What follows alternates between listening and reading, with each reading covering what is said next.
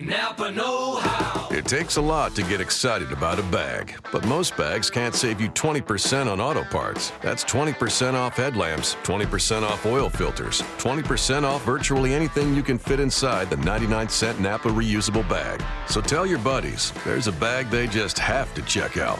Quality parts, helpful people. That's Napa know-how. Napa know-how. At participating Napa Auto Parts stores while supplies last. Minimum 3 items. Exclusions apply. Offer ends 10/31/17.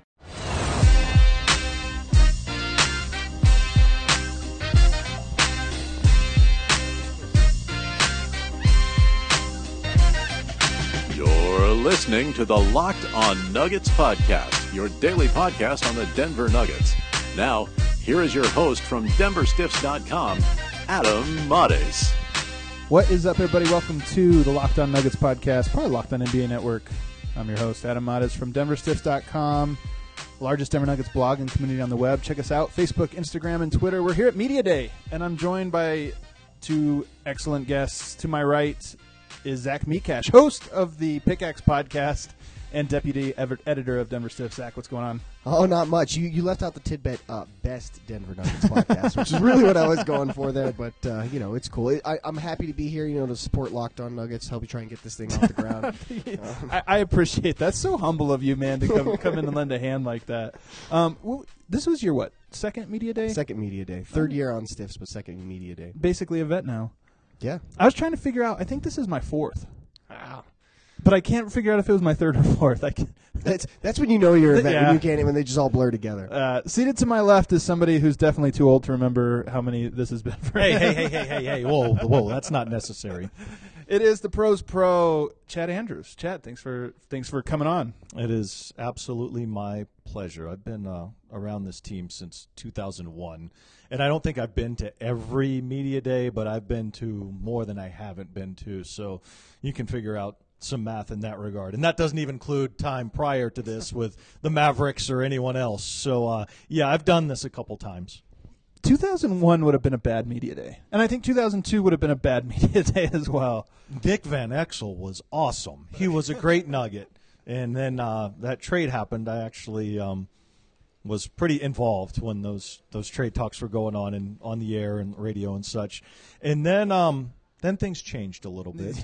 Then we went into the world of Junior Harrington and Vincent Yarbrough, and that was a different time. It's the dark before the light, though, right? It was the darkest before the dawn, and I think 2002 was as dark as it gets. Think back to Skeeta. I don't know why we're already on a tangent here, but it is funny to think back to Skeeta because I remember at the time there being all this buzz about him, about the next Dirk and this or that, and it couldn't have been more inaccurate, unfortunately. Yeah, it was that was a big swing and a miss.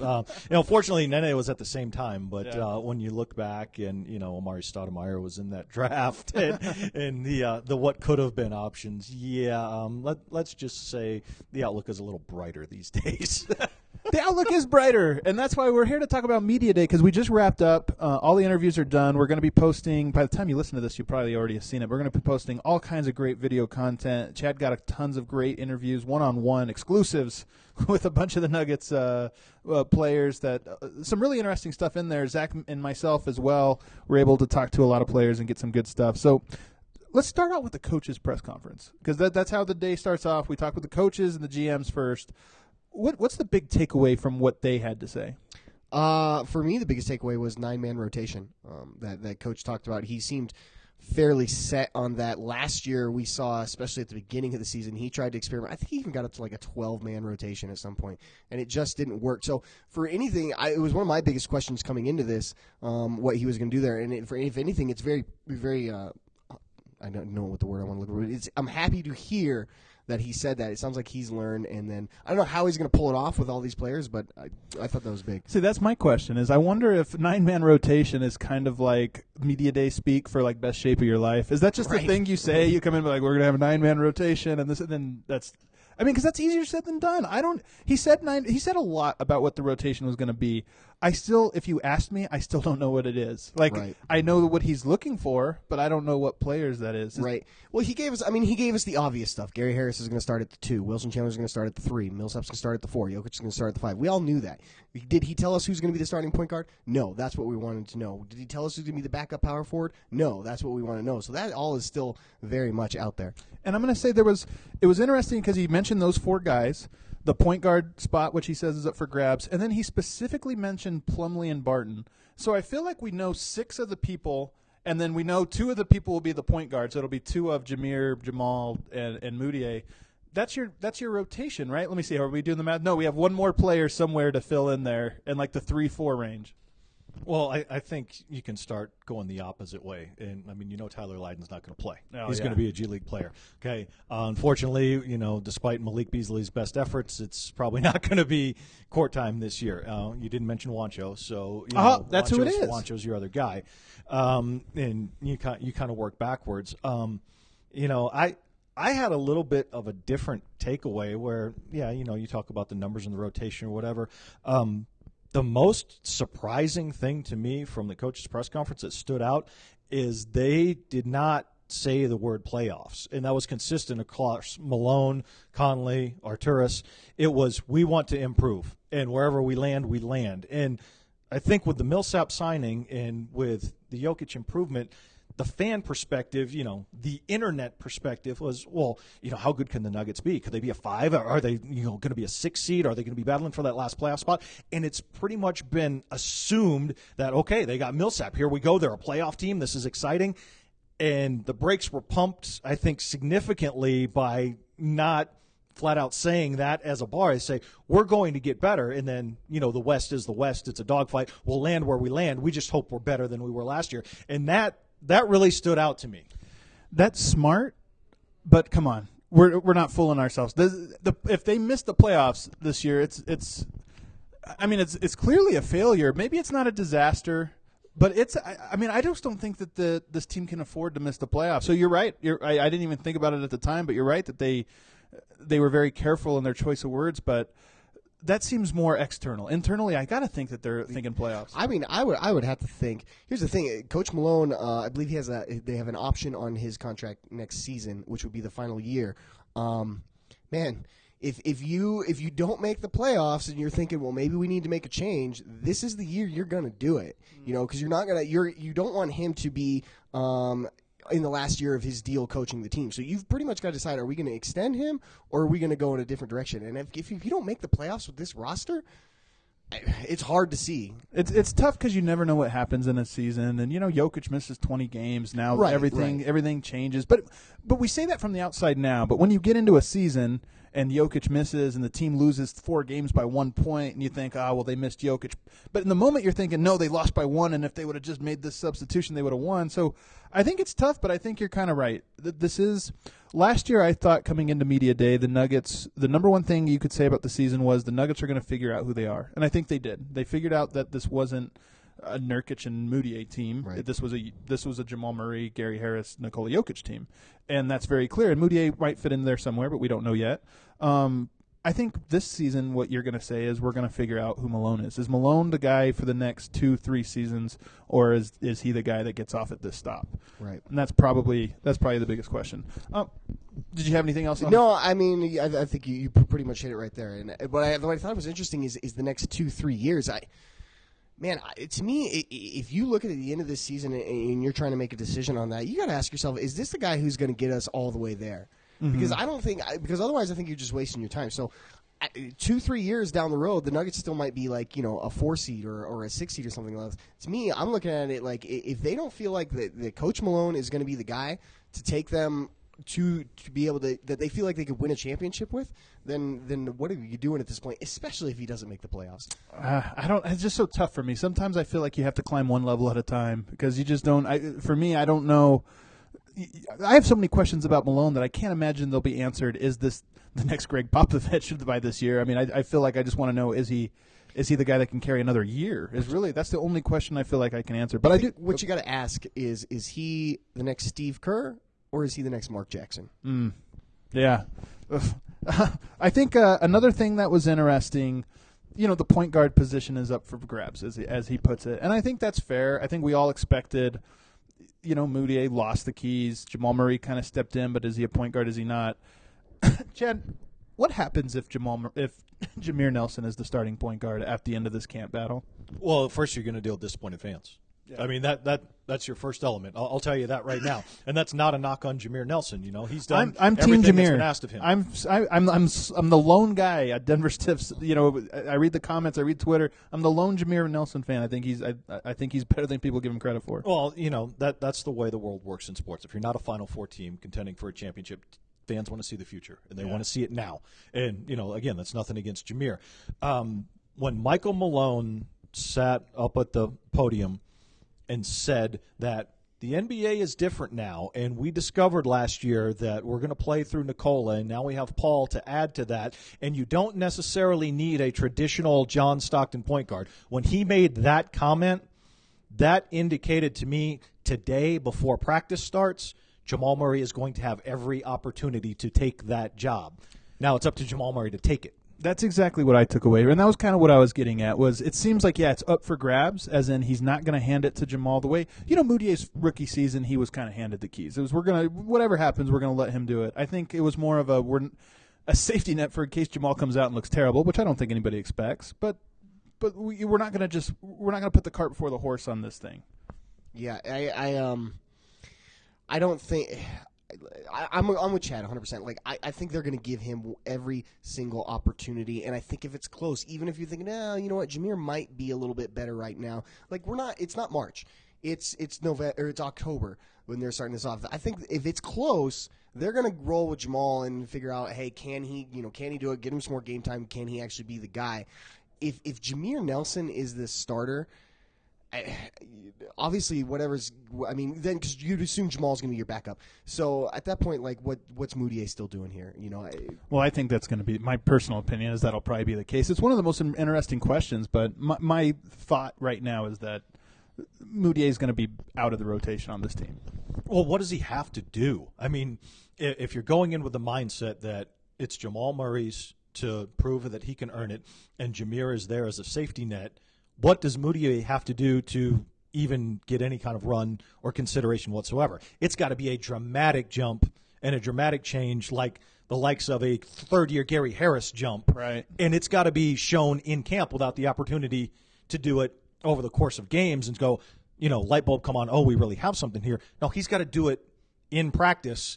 And I don't know if that leap can be made in that amount of time in that environment. It's quite the task for Emmanuel. I think that you're 100% right, because it's kind of put like this way. If Jamal is 90% of what Jameer is, just from a productivity standpoint, he gets the starting job. Right. Mudiay needs to be like 200% of what both of them are just to be the backup. It seems, because of what you said, it's hard to prove in 1 month what we've seen for 2 years. Well, and the other element is okay, maybe you decide Jamal can go as a starter, and we're going to go with this, and we're going to let him grow. And you go to Jameer as a veteran, as a leader, and go, you're still going to close.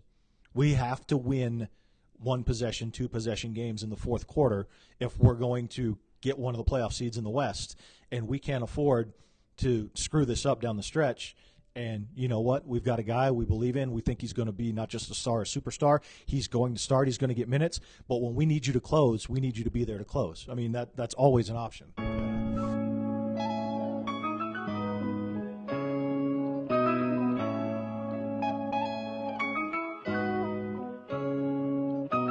So let's move on to the players.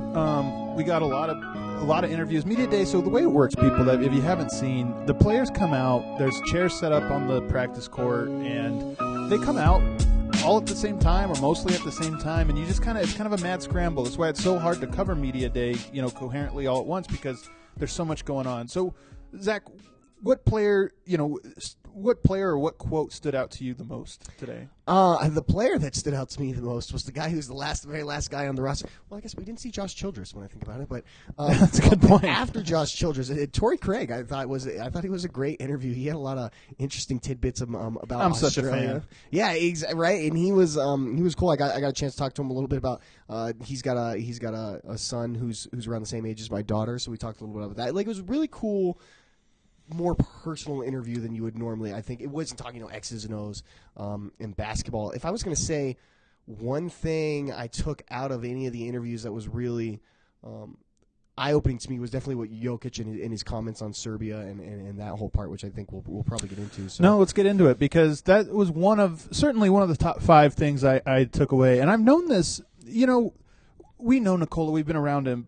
He loves Serbia. I mean, he's all about Serbia. Everything he says is Serbia. I mean, it's just so much Serbian pride. And we know that this summer, he wanted to play for the team. We don't know whose decision it was, but we know that Serbian fans were really upset about it. So I hadn't had a chance to talk to him about it last year. We didn't know what his decision would be, but finally got a chance to talk to him today.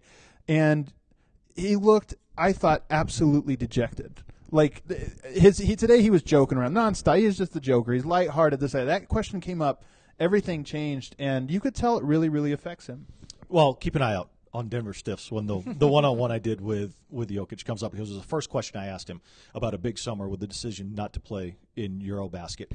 And the takeaway was, yes, he was hurt because of the pushback, the blowback he got from it, but he went on repeatedly about how tired he was from last season and from the Olympics before that, and playing for the national team, and fighting for a playoff spot, and the minutes he took on, and he just reiterated over and over, I was tired, I was exhausted, I was spent, I did not have anything to give. I needed to take a break, I needed to check out, recover, and then I needed to focus on rebuilding my body, rebuilding my strength and my energy, and moving forward towards this season. He said, because even if I would have played, I didn't have anything in the tank to go do that. I try to be so empathetic, especially when we're talking about people of other cultures, and we have a lot of Serbian followers. I have a lot of Serbian listeners to the show. And, I don't understand from their perspective. The basketball means a lot more to them than I think it does to us, even as Nuggets fans. Like the right. Serbian team means more. The culture, I know there's a lot of, importance for the culture and all of that. I don't understand that when I can't empathize with them for some of the hateful thing. Like today, it was the most viral tweet I had today was the one about Nikola Jokic, his comment. And I'm just getting nonstop Serbian people, F him, screw, all these types of slurs against him. And I'm just thinking, I don't understand it. I can understand being upset. I can understand being disappointed. This is the guy that's going to be the best player from Serbia ever when it's all said and done, in my opinion. I don't think I think that's certainly on the table and probably likely. Sure. He's 22 years old? Yeah, what 22. Right. I just don't understand how people can be this mad about it. Here's the thing, too, and I'm with you. Like I try to take a step back, because you're right. Especially playing for your national team in America, we don't care, because we know we can throw out any mixture of 50 guys and probably go out and dominate. Maybe all right, now it's like 25 guys, but you know what I mean. Yeah. And in Serbia, obviously, it's way more important, and so I try to understand that. But at the end of the day, we're talking about a game. It's a game. Yeah. And he was talking about how people were sending stuff to his family and stuff like that. Like. It is just crossing the line, so I can't empathize with that either, and I can't like sit there and say, oh, it's okay. But it's like I said, it's a game, man. Like there's a point where you have to say this is not worth taking this out on someone personally. Like so clearly affected him, and not in the way I think maybe a Serbian fan is hearing this and thinking, oh, we're getting to him and now he'll play. It didn't affect him that way. It affected him in a way of like, wow, this is the response that that I'll get. It almost seemed, and he didn't. I don't want to put words in his mouth, but it almost seemed like, is it worth it then? Like, if they only love me because I do what they tell me, then what am I other than a puppet? So he didn't say it. This is not Jokic. This is Adam Mares saying this, but that really stood out to me. Did you have something on it? Oh, I just like I said, he went in depth when I spoke with him one-on-one. So watch out for that, and you can take from it what you will. Yes, it hurt him, but I do think he handled it and he moved on, and he created a priority list, and he prioritized his rest and his health and his physical shape for the Nuggets this season going forward. I do think he will go back to the Serbian national team in the future, and I do think he will play. I just think it was the set of circumstances from the Olympics into last season and the way it went down and the way it ended that it was a one-off deal. And trust me, when there's another opportunity and he plays, and all will be forgiven, and he will be their savior again for the national team. Right, and maybe even on a bigger stage. Who knows? Maybe another Olympic silver, or maybe even a gold. Who knows? I think they'll forgive him if they pull Argentina and come up with the upset of the century. Let's move on to the positive stuff with Joker, though, because I thought he looked good. It's comical. I'm like everybody that knows I never tweet this stuff out, but I'm paranoid about Nikola Jokic's body because I just know that's the one thing holding him back from being like a top 10 player. I thought he looked good. And he seemed lighthearted. He seemed really casual, ready to go. What did you think of the non-national team stuff? Everything else was the Joker as usual. I mean, he was a real casual guy. I asked him what he wanted to do or what he enjoyed the most about this off season, and it was all about it's still all about he was talking about his horse and how much he really liked and enjoyed that and getting to go back to Somber. His horse only won first place, 2 second places. I was disappointed. 2 second, yeah, that is I didn't get that, but that either way he's still proud, and I mean so everything else Jokic was talking about was just like everyday typical type of Jokic stuff. So I'm not as concerned as you about the body. I think Nikola's proven he can already do a lot. Being one of the least athletically gifted players in the league, but he looked good. Yeah, no, I thought Nikola is. I think he's gonna be just fine. He knows it's an issue, and he knows it's a priority. That's why he did what he did this summer by not playing, and he made it a point to tell me, I did things this summer I've never done before, and I pushed myself in ways that I didn't know I could. So, I mean, we have to keep in mind his age. You have to keep in mind his background and where he comes from. Okay, it's a different world open to him now when every first-class training opportunity on the planet is going, hey, I can help you with this, and he has, choices and options. It's all new, okay? It's going to continue to progress. But he did buy into it. He did do it. He is starting to put in the work, and he sees how it can benefit him from a conditioning standpoint on the defensive end of the floor. Like, he gets it. But let's just keep in mind his age, his background, and not expect him in one offseason to, come out looking like LeBron and be chiseled or anything. He knows it's a priority, and I think, he'll start to see some of the benefits, and, he can continue that as he gets older. Let me ask you this, Chad. I'll ask you this while I have you here. What is realistic expectations for Jokic, statistic-wise, and also just, because it's interesting. He's a polarizing player, and any stat you throw out that's realistic for him is like the first time it's ever been done. But what do you expect from him statistically and also impact-wise? Well, I mean, impact is, you saw last year what it possibly could be, and it's such a fascinating exercise to think with Millsap and the ball movement, and if everybody will engage the way Gary Harris did. That's just, ideal scenario. Everybody wants to cut, and everybody wants to move, and the ball wants to keep moving. It's very interesting. He's a phenomenal passer, and I think there are people, Jokic could average 9 assists a game. Well, he's not going to average 9 assists a game. It's not going to happen. He had 9 assists, like 7 or 8. I mean, he had 6 triple-doubles, and I think every time it was because he got the 9 or 10 assists. I think expectations for him this year, first and foremost, conditioning to stay on the court and eliminating the silly frustration, stupid fouls, so his minutes increase. Okay, once you increase the minutes, I think the reasonable expectation is to just be consistent. Okay, and are there going to be breakout games like the way he just lit up Porzingis last year? Sure, and you'll love to see that when it happens. But if you can consistently be at 18 points a game and a double-digit rebounder, and then have an effect on the game passing, without committing silly fouls, without having to sit because you're in foul trouble, without getting gassed and winded all the time, the team is going to win. And it doesn't mean that because he's doing things statistically that other players have never done, he needs to be a 30-point-a-night guy. That's not who he is. It's not the way this team is going to operate. But I think the consistency to where you don't have – the periodic letdowns once every 2 weeks or every 3 weeks, with a 7-point game and there's only 4 rebounds and he's in foul trouble the whole night. Eliminate those every night. He's going to give it to whoever is guarding him. And as long as he's consistent and, the team is relatively healthy, then they're going to win. I already think that Jokic is one of the most consistent players I've ever watched, like at this level, on a permanent basis. As you said, the problem is he can't always play 30-plus minutes. Right.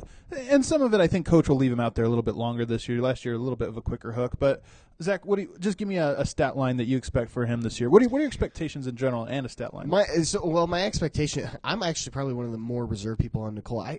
I just don't know how much more you can squeeze out of that orange. Why are you a hater, man? I'm not a hater. I am a huge Jokic fan, and I have been for so long. But he's so good already, and that's what I've always said. Is like if you're expecting Jokic to make a leap, like how much more of a leap can he make? Because the leap that he would make is reserved for the very few who become. He's at that point right now where he's like borderline star, so he's going to make it to being a perennial star, superstar type player. I mean, you're talking about maybe 10 guys in the league who have that.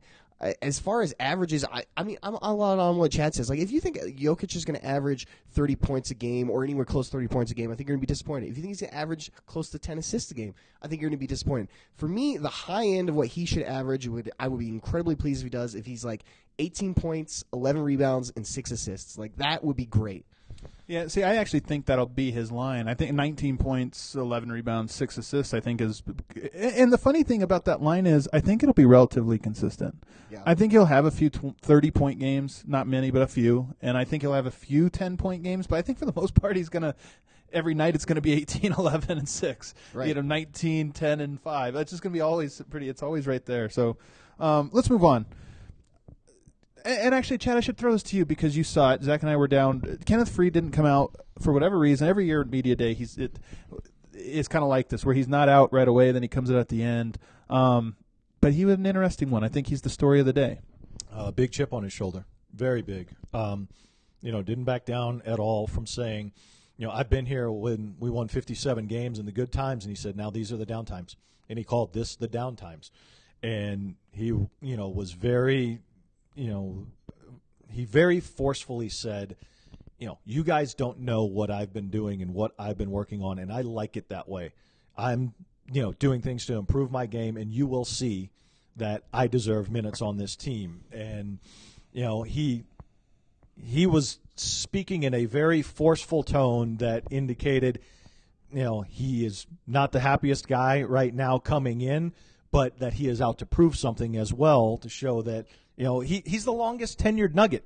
He has been on this roster longer than any other player, and he thinks that he deserves the minutes he's going to get. And he made a point to say that I am going to play the minutes I'm going to play, whether it is here or on one of the other 29 teams in the league.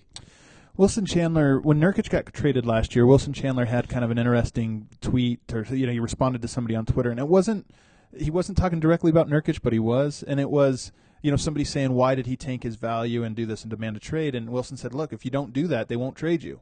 And I wonder with Faried last year, he was, a little vocal, but not much. He was a trooper. He came off the bench for a lot of it and did whatever and didn't say much. And I wonder if he expected to be traded and he sees Millsap's here, Plumlee's re-signed, and thinking, and he sees the writing on the wall and says, I'm not playing this year. And now it's no more behind the scenes. I'm coming out in public. And for him, maybe that was the smart move.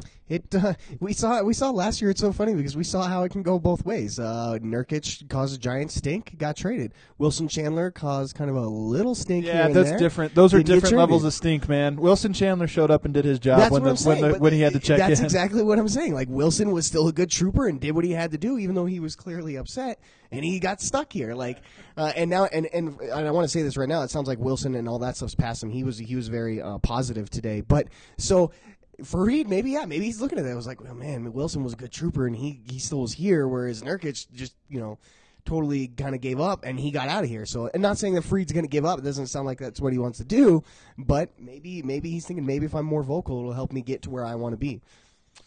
Let's move on to Wilson, though, because I think that's actually a good segue. I enjoyed talking with him. I talked to him just off record today, but I took away the same thing that you did today, that he – last year, whatever issues he had are in the past, and he feels that this year he's very optimistic about not only his role, but just that everything – it sounds like he's in a good place with the Denver Nuggets this year. Did you get the same impression? Yeah, no, absolutely. The very first question I asked Wilson was, I said, hey, at the press conference, Coach Malone said you are the starter at the number 3.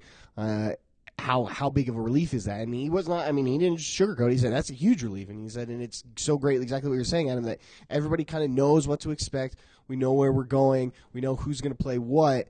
So that you can put that out of your mind, and then you can just go play basketball. And I think for him, the starting thing, I honestly think this, and he even said it to me as much today, I don't think he cares so much about starting, not starting. I really think it's about the role being consistent and knowing what it's supposed to be. And Chad, you had was it you that had an interesting quote from somebody today, or maybe it was Matt Moore telling us that, I think it was Kenneth Freed saying, when George Karl was here, we all knew our job and we had just got in line, and now we don't. Was that you? Yeah, Kenneth Fareed mentioned that that basically everybody on the team, in a 57-win team, knew exactly their role and what they were supposed to do on the court. And he said, we need to figure that out because we don't know it right now. Guys are doing, things that they're not capable of doing or not supposed to be doing.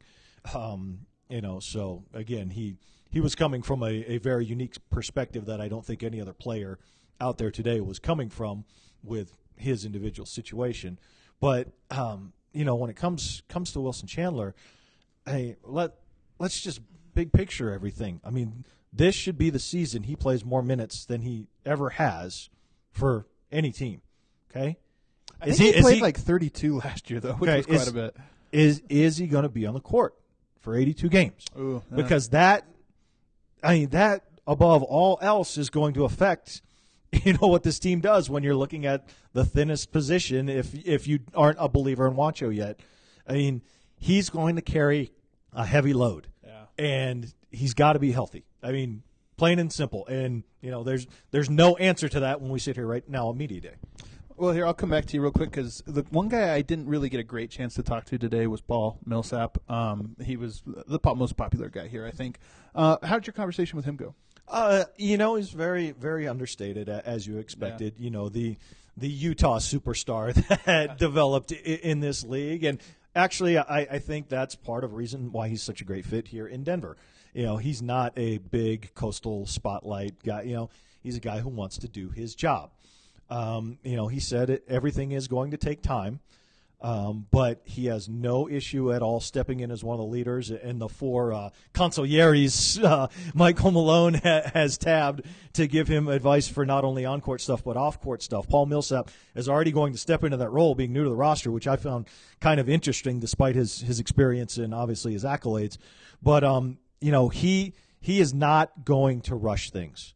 And I think he, like everyone else, knows he can make a big impact in this training camp on the team defense side of the ball and getting everyone to buy in and really focus because that's what practice is going to be. At least for the first week or 2 weeks, it's going to be defense. And I think Paul Millsap is a guy who is going to have a voice because he carries the hammer of being an all-star and all-defensive player. Dude is ripped. Yeah.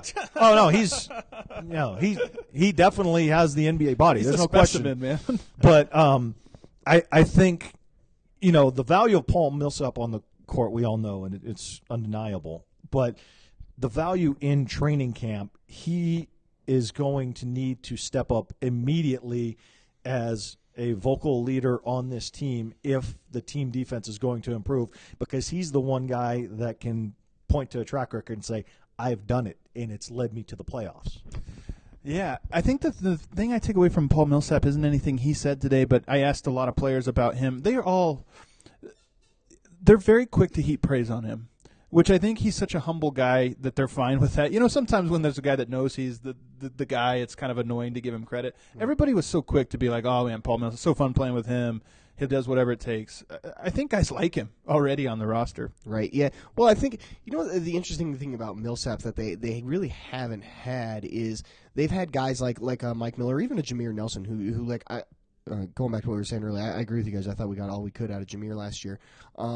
But Millsap is this first time really since Michael Malone or even Brian Shaw has been here that it's like, okay, this guy is a veteran who's been in the league for a long time, but also that he's one of the top players in the NBA. So I think that gives him a certain cachet with these other players where they have this respect to not only know, like, yeah, he's seen it, he's been everywhere, but he's also done it at such a high level. Like, that's a guy we want to listen to. That's a guy we want to learn from because I want to get to where he is. Yeah. Who else stood out today? I'm trying to think. Did you talk to Will Barton? I did not talk to Will Barton. Did you talk to Barton? What did he have to say? I did talk to Will Barton, and I went in with the idea of tossing out Sixth Man of the Year as a possible goal for him, and before I could get to it, he stated that his goal is to be a starter and an all-star in this league. So his mindset may be a little bit different than how he is currently viewed as fitting into this roster. But he said, all the typical, I put in the work this summer. I'm ready to step up, because he views this as, what is he, 26, entering the prime of his career. Like it is go time now. Like, he's developed, and now it's time for the development to show and make a difference. I think Barton is like Gary Harris in that he's just in love with the grind. I think that's a guy that just enjoys being in the gym a lot and working out. I'm curious. He's young enough. We think about the young guys and Gary's going to get better at this and that. Barton's young enough too that he's getting it's not out of the question that he made a leap this summer, and is like a vastly improved player. I'm not betting on it, but it's possible. Another guy. I'm gonna segue for you here. Another guy who loves the grind is Jamal Murray. And that is one guy I did get a chance to talk to quite a bit, and he really did. I mean, Jamal is an interesting guy in interviews because he's never going to give you a ton, but he did mention that, those sports hernias did affect him, and that it was it's right in the core of your body. So basically, every single thing that he did, it was being affected by the fact that he had this injury, but he was very clear that he's 100% ready to go. He took the time at the beginning of the offseason to make sure he got his rehab right, and he's good to go now. So that's a guy, man. When we talk about the season and the keys to it, that I think it starts and ends with Jamal Murray. So he looks like, I think he's poised for a big year, and I think that his health is going to play a big part of it. What I like about today is it's kind of our last day in the dark. Like all these questions, things start to come to light tomorrow. We'll have training camp. What's the story coming out of training camp? And obviously we're not going to get a whole lot tomorrow, but it just starts to trickle in, and the picture kind of starts to come together. We start to see, okay, this is what's shaping up. This is who's looking good. And then of course Saturday we get a first look at the team. I think an illegal stream online look, but Altitudes they're doing a couple this year. I know, but I don't know if they're doing this first one. We'll have to find out. All right. I'm not sure about it, but no, it's great. Any final thoughts about Media Day today? I thought, relative to now that I've been to 4, the first year I went, it was JaVale McGee and Ty Lawson. That was a very different Media Day. But I thought there was a little bit more optimism, I would say, from the players, and probably a little bit more cohesion than I think I've seen aside from Kenneth Reed, of course. But just a lot of guys talking about each other and kept in touch with each other over the summer. Yeah, I think a lot of them mentioned the scrimmages they're doing right now and stuff, and Coach mentioned this, and Tim Connolly mentioned this in the press conference, that they asked their guys to put in the work this offseason and to be in Denver, and they had a mini camp in Atlanta, and then to come here early before camp, and it seems like for the most part everybody's buying into that, and they're excited, and they want to put that work in because they think it'll take them somewhere. I think the Atlanta camp is an interesting exploration because you add, an all-NBA player, and guys who are currently here went to him, basically. And I don't know that in the 16, 17 years I've been around here that there's been a whole lot of guys that if a situation like that occurred, it would have went down that way. I can't speak, obviously, because it's a hypothetical, but I found that interesting. I would like to get a little more insight and know about those sessions and who all was involved, how long they were, what went on, because that, to me, I think is going to be a key as to how fast they can get started and jump ahead of the curve tomorrow and get moving on training camp. I think the Nuggets have two, not just good but great vets this year in Jameer and Millsap. And people hate Jameer. Jameer's a great vet, man. I always tell this story. I think I told it on the podcast last year. This was actually a Matt Moore story that he shared with me. But when Malik Beasley got sent down to the D-League, one time, the announcement comes out right after a game, so we're all in the locker room. And everybody's kind of saying goodbye to Malik. Or actually, I don't even know if everybody was saying goodbye. But Jameer walks over and tells him, he says, "Hey, man, you got money." Because you're going to Sioux Falls, man. You might not have had time to go to the bank and grab your nice clothes or this or that. He just said, "Hey, you got money. I got some money. You need $1,000, $2,000, whatever." And that's just something I think a guy that's been around the league knows. Malik's getting ready to go to Sioux Falls, and if he doesn't have his winter coat, he's going to have to buy one when he gets there. So just little things like that. I think I think the Nuggets have two very And losing Mike Miller hurts because I think Mike Miller was a different kind of vet. He was more of a vocal, he's not playing, so he has a different role. But I think they got two guys that are going to be playing that I just think everybody's going to respect and fall in line behind, whether behind in the rotation or behind just from their leadership perspective. It's so funny with Jameer because this was my very first. I say it's my first. This isn't TV anymore experience. It was last year on Media Day when I tried to ask Jameer about wide-eyed, not knowing what I was walking into. Tried to ask him about being a mentor and helping out the young guys. And man, he just went off on me about how he's not a mentor, he's not a guidance counselor, he's here to play.